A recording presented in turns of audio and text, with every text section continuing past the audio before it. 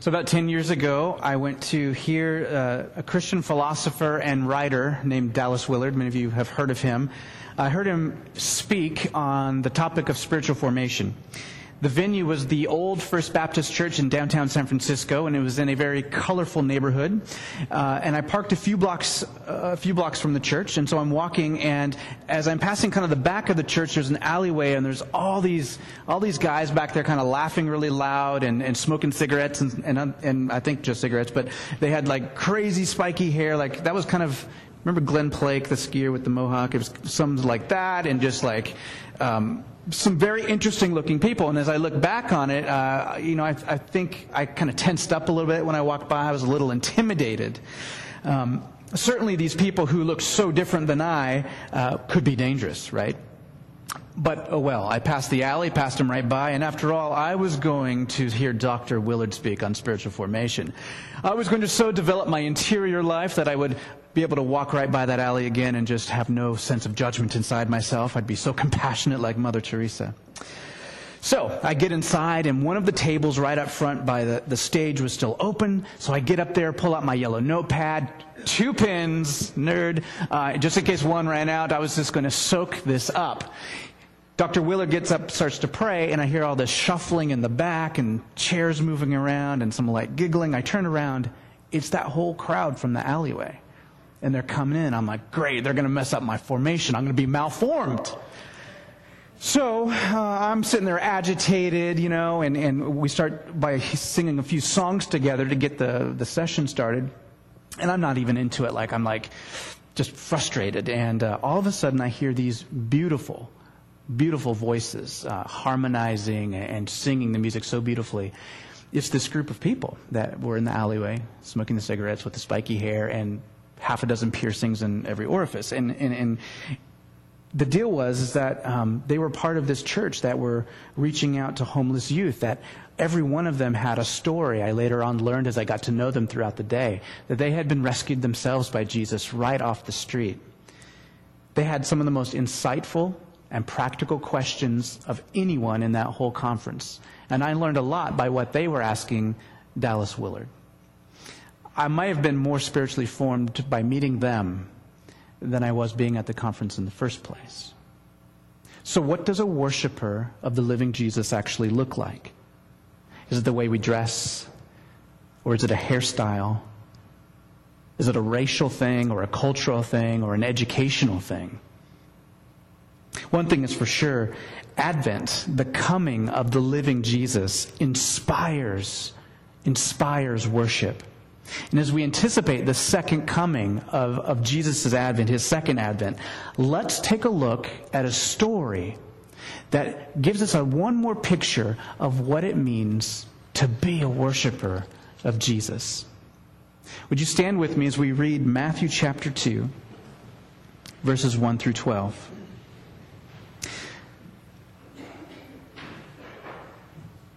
Now after Jesus was born in Bethlehem of Judea, in the days of Herod the king, Magi from the east arrived in Jerusalem, saying, "Where is he who has been born King of the Jews?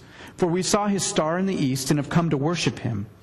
And when Herod the king heard this, he was troubled, and all Jerusalem was troubled with him. Gathering together all the chief priests and scribes of the people, he inquired of them where the Messiah was to be born. And they said to him, "In Bethlehem of Judea, for this is what has been written by the prophet. And you, Bethlehem, land of Judea, are by no means least among the leaders of Judah. For out of you shall come forth a ruler who will shepherd my people Israel." Then Herod secretly called the Magi and determined from them the exact time the star appeared. And he sent them to Bethlehem and said, "Go and search carefully for the child, and when you found him, report to me so that I too may come and worship him." Well, after hearing the king, they went their way, and the star which they had seen in the east went on before them until it came and stood over the place where the child was. And when they saw the star, they rejoiced exceedingly with great joy. And after coming into the house, they saw the child with Mary his mother, and they fell to the ground and worshipped him. Then, opening their treasures, they presented to him gifts of gold, frankincense, and myrrh. And having been warned by God in a dream not to return to Herod, the Magi left for their own country by another way. You may be seated.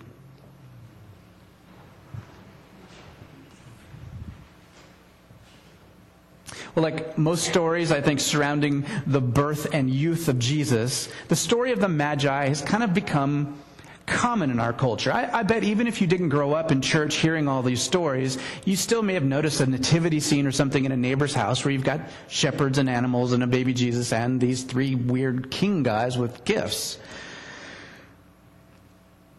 Probably been exposed to it a little bit. You probably know the story. And part of the problem of being familiar with these types of stories is that we get over-familiar. And we think we know that one really well, and we put it off in a box, and there's nothing else to learn from it. So for today, let's approach this story as if we're trying to approach it for the very first time. We're going to dig into the context a little bit and see what Matthew might be trying to teach us about this account of Jesus. Well, to begin with the very first verse, we learn that when Jesus was born, Herod the Great was king over Israel. So here's the quick backstory. You ready?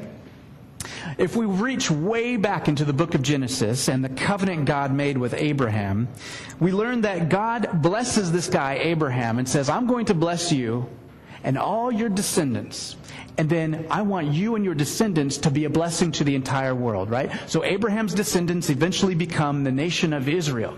God's whole plan from the very beginning is to bless this people so that they would then share their blessing of material things and spiritual things, so that every nation, men and women and children, would come to know and love and worship God. Every nation from the very beginning. It's not a new thing with Jesus, okay? So that's the backstory. Now, much of the Old Testament could very crudely, mind you, much of the Old Testament could very crudely be summarized as Israel seldom succeeding in their calling, which means that they often failed in their calling, and then you see God being gracious to them over and over again.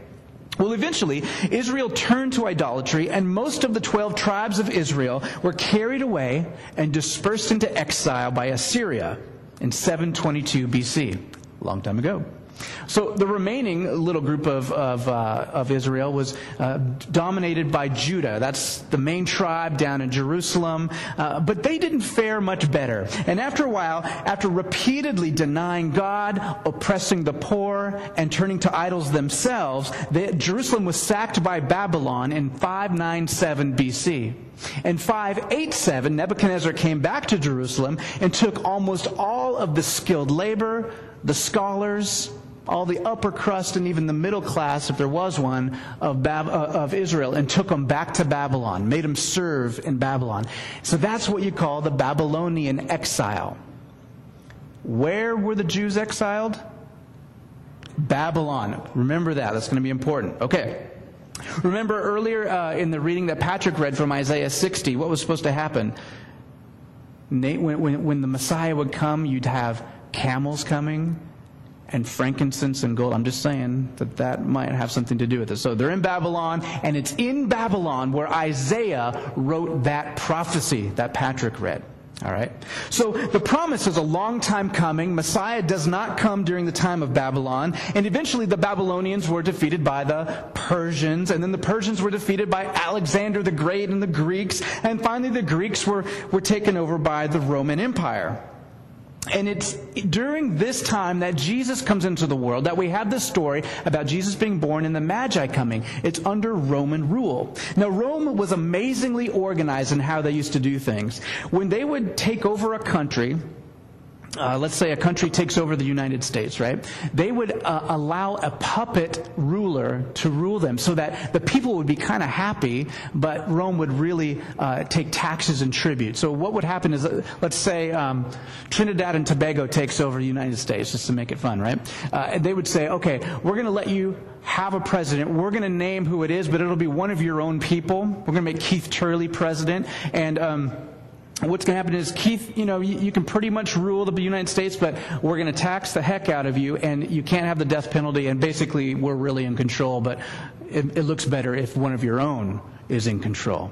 All right, so that's what was happening. Rome was really in charge of Israel, and they even had a governor there on site. But there was this guy that they put into power named King Herod, who wasn't even a full-blooded Jewish man. Well, our story opens up during this rule of King Herod and continues with these words. And Magi from the east arrived in Jerusalem, saying, "Where is he who has been born King of the Jews? For we saw his star in the east, and we've come to worship him." Or this word could be worship or pay homage to. Wait a minute. I just got done saying that Rome is really in control. But then there's this King Herod guy. And now the Magi are coming, and they're saying there's a new king being born. What's going on? I'll tell you what's going on. Matthew is piquing our interest now. He's piquing our interest in this conflict of empires that is pregnant in this passage. There can only be one king. Is it Herod? Or is it Rome? Or is it someone else? Is it a kingdom of men? Or is it a kingdom of Jesus? The bigger question is, and this is going to be a theme that runs throughout this whole passage, who will respond to the heavenly king correctly? How will they respond? Will it be the king of Israel and the chief priests and the scribes? Or will it be these travelers from the east? Well, in the first century, it wouldn't even be a question. Of course, King Herod and the scribes and the chief priests are going to know all about Israel's Messiah, right? They've got the scriptures. They've got all the history they're connected to. They would be the ones to know. But yet, here we have 3 travelers from the east coming. Pagans, idol worshippers, stargazers. And they would not be expected to know what was going on with Israel. Let me explain that. Magi were well known in antiquity as people who could read the stars. Today we might call Magi a mix between astronomers and astrologers. They did both. Astronomy is an interesting word. It comes from 2 Greek roots. Astros means star, and the nomos means law. So astronomy is star law. And it wasn't like a legal law. It was like the law of how the stars would go in the sky, what stars would be where, what time of year. They even had, in their records, we can see how they knew when comets would come, much like astrophysicists do today. They had it all figured out just from observation. So they had that side. They had this expertise of astronomy. And then there's astrology, okay, which again is astron for star, and logos for word or message. So they were stargazers, and they also were astrologers, which means that they would look to the stars for a message or a word from the stars. Long story short, to the Israelites, this was a major taboo. It was linked with pagan idolatry. Magi are negatively mentioned also a couple times in Scripture. In Daniel, those people that try to interpret the dreams for the king, those are Magi. And also there's Magi twice listed in the book of Acts. Usually they're sorcerers or people that give trouble to either Peter or Paul. Oh, there's one more thing. The Magi were probably from Babylon. The Messiah was prophesied to come rescue Israel during their exile in Babylon. Who would be the least likely messenger of the Messiah's arrival? Pagan stargazers from Babylon. Okay? All this to say, the Magi would be least likely to know about the Savior of Israel, let alone the least likely to actually worship him. But there they are. And why? Because they saw this weird star in the sky, and it intrigued them, and they followed it. In fact, it intrigued them so much, they thought it was so important that they risked a perilous journey from modern-day Iraq all the way over to the coast of where Israel is. Not only that, but we know that they carried all of these precious, expensive gifts, which means that they were always in peril of bandits. They had a huge caravan, most likely. All this to come see the newborn king. Now, people have debated over the source of the star. Some of the best evidence shows that during the year 76 BC, the planets Jupiter and Saturn were aligned. To the Magi, the planet Jupiter, actually, and not just the Magi, but the ancient Near East, the planet Jupiter was, they didn't know it was a planet, it was the star of kings. And the planet Saturn was the star of the Jews. So when those two were aligned, the Magi probably thought, hey, there's going to be a new king of the Jews. But whatever the source of the star, God used it to guide the Magi to Jerusalem. So they come to Herod, they come to Jerusalem, and they tell him about what they've seen, and they want to know where this king of the Jews is. And it says that Herod is troubled by this news. And he calls together the chief priests and the scholars of the Bible to find out where this is supposed to happen. And it's interesting, like these scholars come and they just say, without flinching, well, it's supposed to come in Bethlehem. The scripture, the prophet Micah said so. So they get the sign, they hear what the Magi have to say about the star, they think that they get asked the question where the king is going to be born, and they know the answer. Bethlehem. Now, remember how I asked you what a worshiper looks like? You can tell a worshiper by how he or she responds to the revelation given them. Responds to the revelation given them. So let's look at Herod's perspective first. He gets revelation. He gets the scriptures. Herod was troubled by this news about the king of the Jews being born in Bethlehem. Why? Because the prophecy wasn't just about a new king. It was about the Messiah, who would be the end-all, be-all king. And if he was going to be king, it meant that Herod couldn't be king. Herod, who had no connection with King David, and you remember our studies in the genealogies are starting to pay off now. We see that Jesus, Matthew builds this case for Jesus being connected to David's line. Herod is not connected to that line. It meant that Herod would have to give up his power if he recognized Jesus as king. And allow me to be a nerd for a minute, as if you could stop me. In The Lord of the Rings, other fellow nerds, who was the steward of Gondor? Come on, I know you guys know. Okay, Denethor was the steward of Gondor. You see, Gondor is this kingdom of men in Middle-earth, and there was supposed to be ruled by this line of kings, and they thought the line of kings had died out, and so these stewards took over, very rightfully so. They kind of ran Gondor while the kings were away. But there was a prophecy that one day a king from the line of kings would come back. And so in Lord of the Rings trilogy, Aragorn comes back, and he's the rightful king to take the throne. But Denethor doesn't really believe him, doesn't really want to give up his throne, right? And so he gives resistance to Aragorn. Well, Herod is exactly the same way. Okay, that's too far. Herod's slightly similar to the same thing.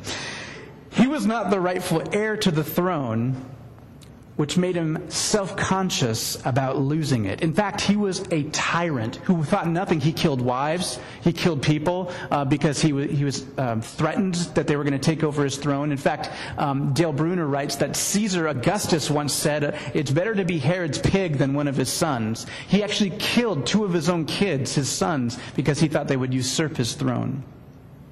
Later on in chapter 2, Herod would ask the Magi, right, to report back so he could worship the child too. It was all a conspiracy. What he wanted to do was kill Jesus.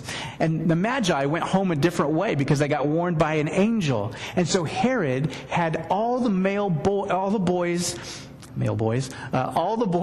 2 years old and under killed who lived in that area. Now that's extreme paranoia, don't you think? Herod is afraid of giving up his power.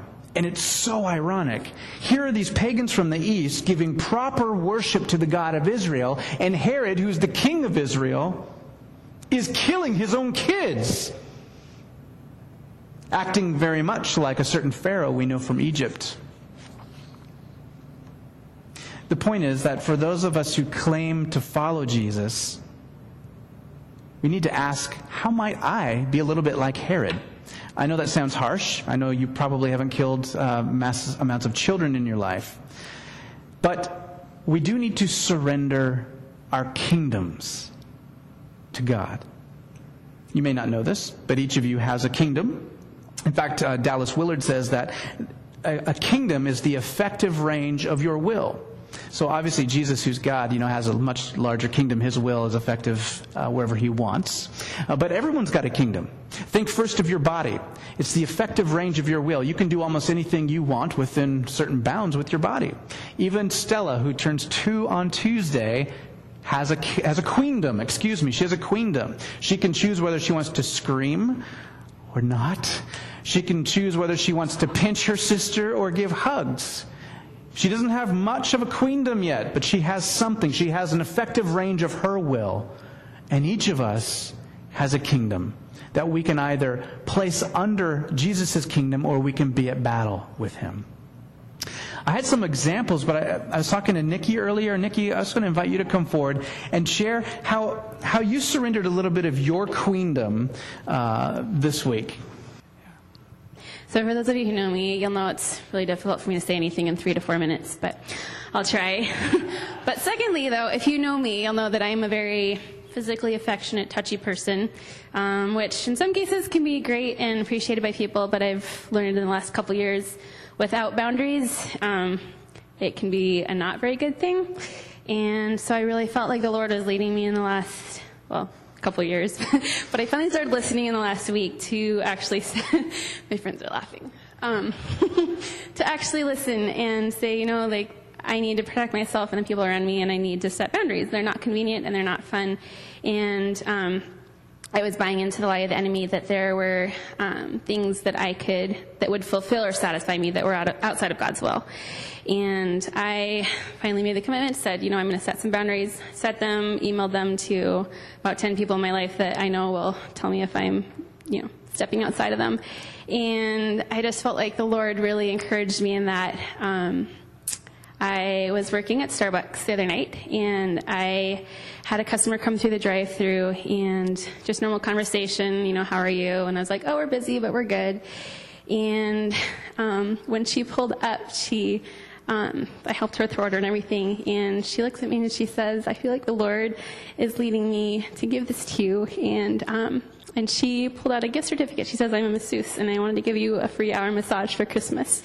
And that is so my love language, and that was one of the things I'd just given up. And so I shared that with Chris, and he wanted me to share it with you guys just as an encouragement, that we have a God that loves us, and he's not going to withhold something from us that's good. And so, if there's any of you guys that are fighting with any of those queen or kingships, if there's something that you feel like God's leading you to give up, listen, it's totally worth it. So, thanks, Nikki. Appreciate that. I think, Nikki, what I love about that story was so many things, but one of the things that really communicates is how simple that is. Giving up parts of your kingdom doesn't mean just becoming a zombie and not wanting anything or desiring anything or having a life. God so desires us to have good things and experience abundant life. But sometimes our appetites get out of control, right? And Nikki, it's just great that you recognize that in your own life in one small area, as you put it, which is a huge thing. And you made a sacrifice, and then God appoints this this experience where you get inappropriate avenue to make up for that loss. Anyway, I won't keep going down that road, but I appreciate you sharing, and I think that I can ask myself the questions: am I using my money for the work of Jesus, or do I use it merely to please myself or to build this false sense of security? Do I use my body to honor Jesus, or do I, engage in inappropriate sexual activity, substance abuse, overeating, undereating, so I look a certain way? Do I use my mind and my energy, my education? Do I use all the stuff that God's given me to bless other people, or do I use it just to further my own agenda? In every one of those cases, my motives are mixed, my answers are mixed, and I would encourage you to look at your kingdoms and what areas we can lie down and offer over to Jesus. Now, the scary thing is about Herod, is I see myself in him. He was unwilling to budge on handing his kingdom over. And the really scary thing, and this hits home for me and probably for you because you're listening to a sermon from Scripture right now, is that he had the Scriptures. He and the scribes and the chief priests heard with their own ears the prophecy from Micah, the stuff about the star. They knew all the stuff about how the Messiah was supposed to come. And they didn't respond in obedience. Hearing the Scriptures, I'm sorry, I should have told you this before we started, but hearing the Scriptures is dangerous. You think you're just here sitting in a pew and passive, but it's not. It's a dangerous encounter when we read the Scripture, because then we're responsible for how we respond. Now, let's turn to the Magi and look at things from their perspective. Pagan stargazers from the east, probably from Babylon. The Magi's story is surrounded by good news. God in His graciousness sent them a sign, even though they worshipped other gods. God was seeking the Magi even when they weren't looking for Him, which is nothing but pure grace. Now, that's not permission to look at horoscopes or go to palm readers or check fortune cookies to show you and expect God to show you something. You'll probably get some kind of revelation from those activities, but it probably won't be from God. The point of the Magi and the star is that they were obedient with what they had. The star, if you notice in the story, though, could only take them so far. The star is kind of vague. It got them to Jerusalem. But from there, they needed more special revelation. They needed the Scriptures. Scripture is the thing that pinpointed the location of Jesus in Bethlehem. The amazing thing about the Magi is their response to God's revelation. They traveled vast distances, probably from present-day Iraq, all the way to Jerusalem. They brought expensive gifts, and this is yet one more aspect of what it means to worship. To make sacrifices. We give of our best. The best of our time, the best of our treasures, the best of our talents. What does it look like to worship? It costs. It costs something. And sometimes nice people at Starbucks pay you back. Like in Nikki's case, and sometimes it just costs.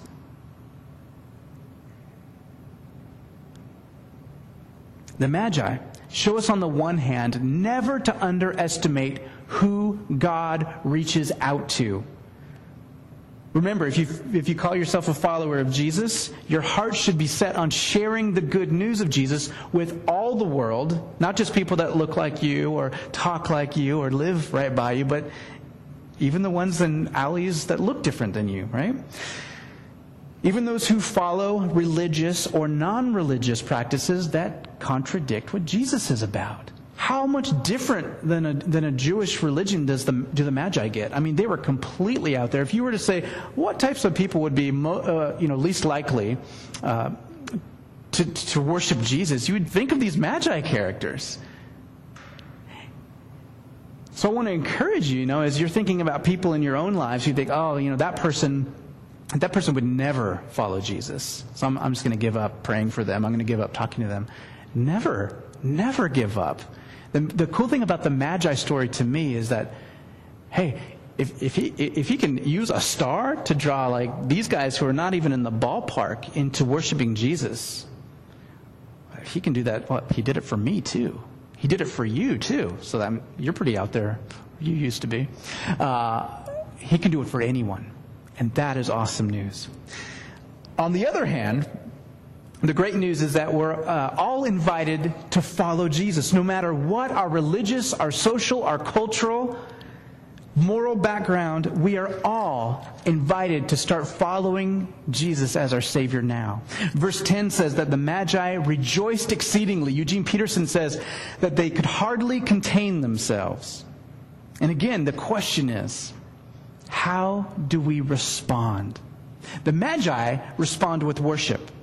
They may have only wanted to come in the first place to pay homage to this new king, but something happened when they met the living Jesus. Something happened and they left a different way. Now, in Matthew's gospel, of course, that means that they went home like a different road, right? Because they were warned by an angel not to go to King Herod. But also in Matthew's gospel, he does this play on the word way, road, journey. It's all the same word in the Greek, hodos. And what it means is a path. And so, not a physical path, but a spiritual path as well. You might recall Jesus saying, enter through the narrow gate, for the gate is wide that leads to destruction, but the gate is narrow that leads to life. And so here, the Magi experience the living Jesus, and they go home a different way. Yeah, they go home, they don't go back to Herod, but they also, I think, are forever changed. Worship is an encounter with the living Jesus, and then living differently because of it. It's recognizing God's amazing gift of grace. Every one of us, if you're even here, has been led by some kind of star in your life. I mean, Scripture is pretty clear that we can't even want to want God unless He is drawing us to Him. That's a very humbling thought. You thought you were here because you were, good and you're going to go to church or something. Well, kudos. But something bigger, someone bigger has drawn you to hear the Word. And at one point, probably to make a decision to follow Jesus. We learn from Herod that worship involves surrendering our agendas. Surrendering those agendas where they conflict with Jesus' kingdom. And we learn from the Magi that worship at least involves responding to Jesus in a way that's obedient and sacrificial, and don't forget, joyful, and causes you to live differently. So, we've heard the word of the Lord.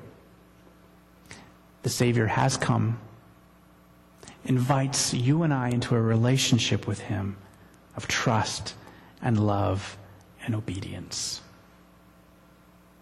The dangerous question is, how will you respond? Would you pray with me?